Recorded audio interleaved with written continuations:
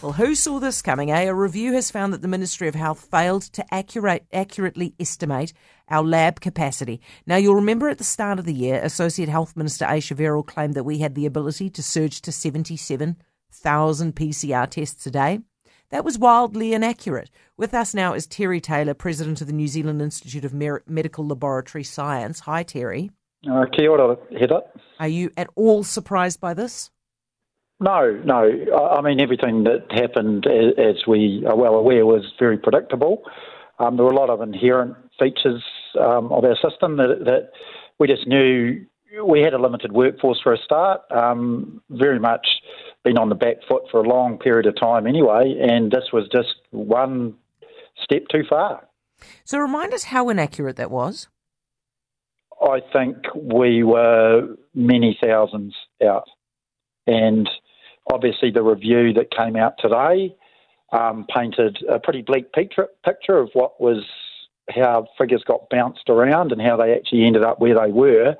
For someone who was sitting in almost an independent position back and away, but also had contact with a lot of the people working on the ground, it was totally unsurprising what happened.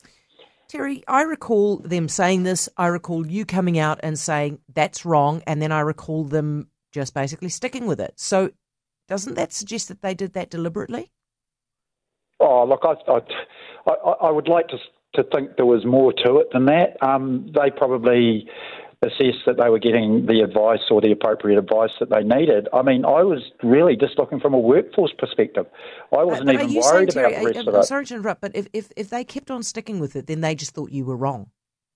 I probably think that would happen. And it almost felt for me, looking after this amazing workforce that's on the ground, that they were more than prepared to throw them under the bus, weren't they? How did they throw them under the bus? Well, in a way, it was them. just, yeah. I mean, the workforce that was on the ground, because we knew this was going to happen. And it was an incredibly stressful time for those practitioners, particularly up in the northern regions, where they literally turned their back and had thousands of specimens coming into their laboratories. I mean, that's a pretty disheartening sight when you've been through a pandemic already and done your bit. Do you reckon that they'll have learnt from this, the Ministry of Health, to listen to the people on the ground? Yes, I do, because I think the report's got some very strong recommendations, and I expect that we will take those into the Health New Zealand governance side of it.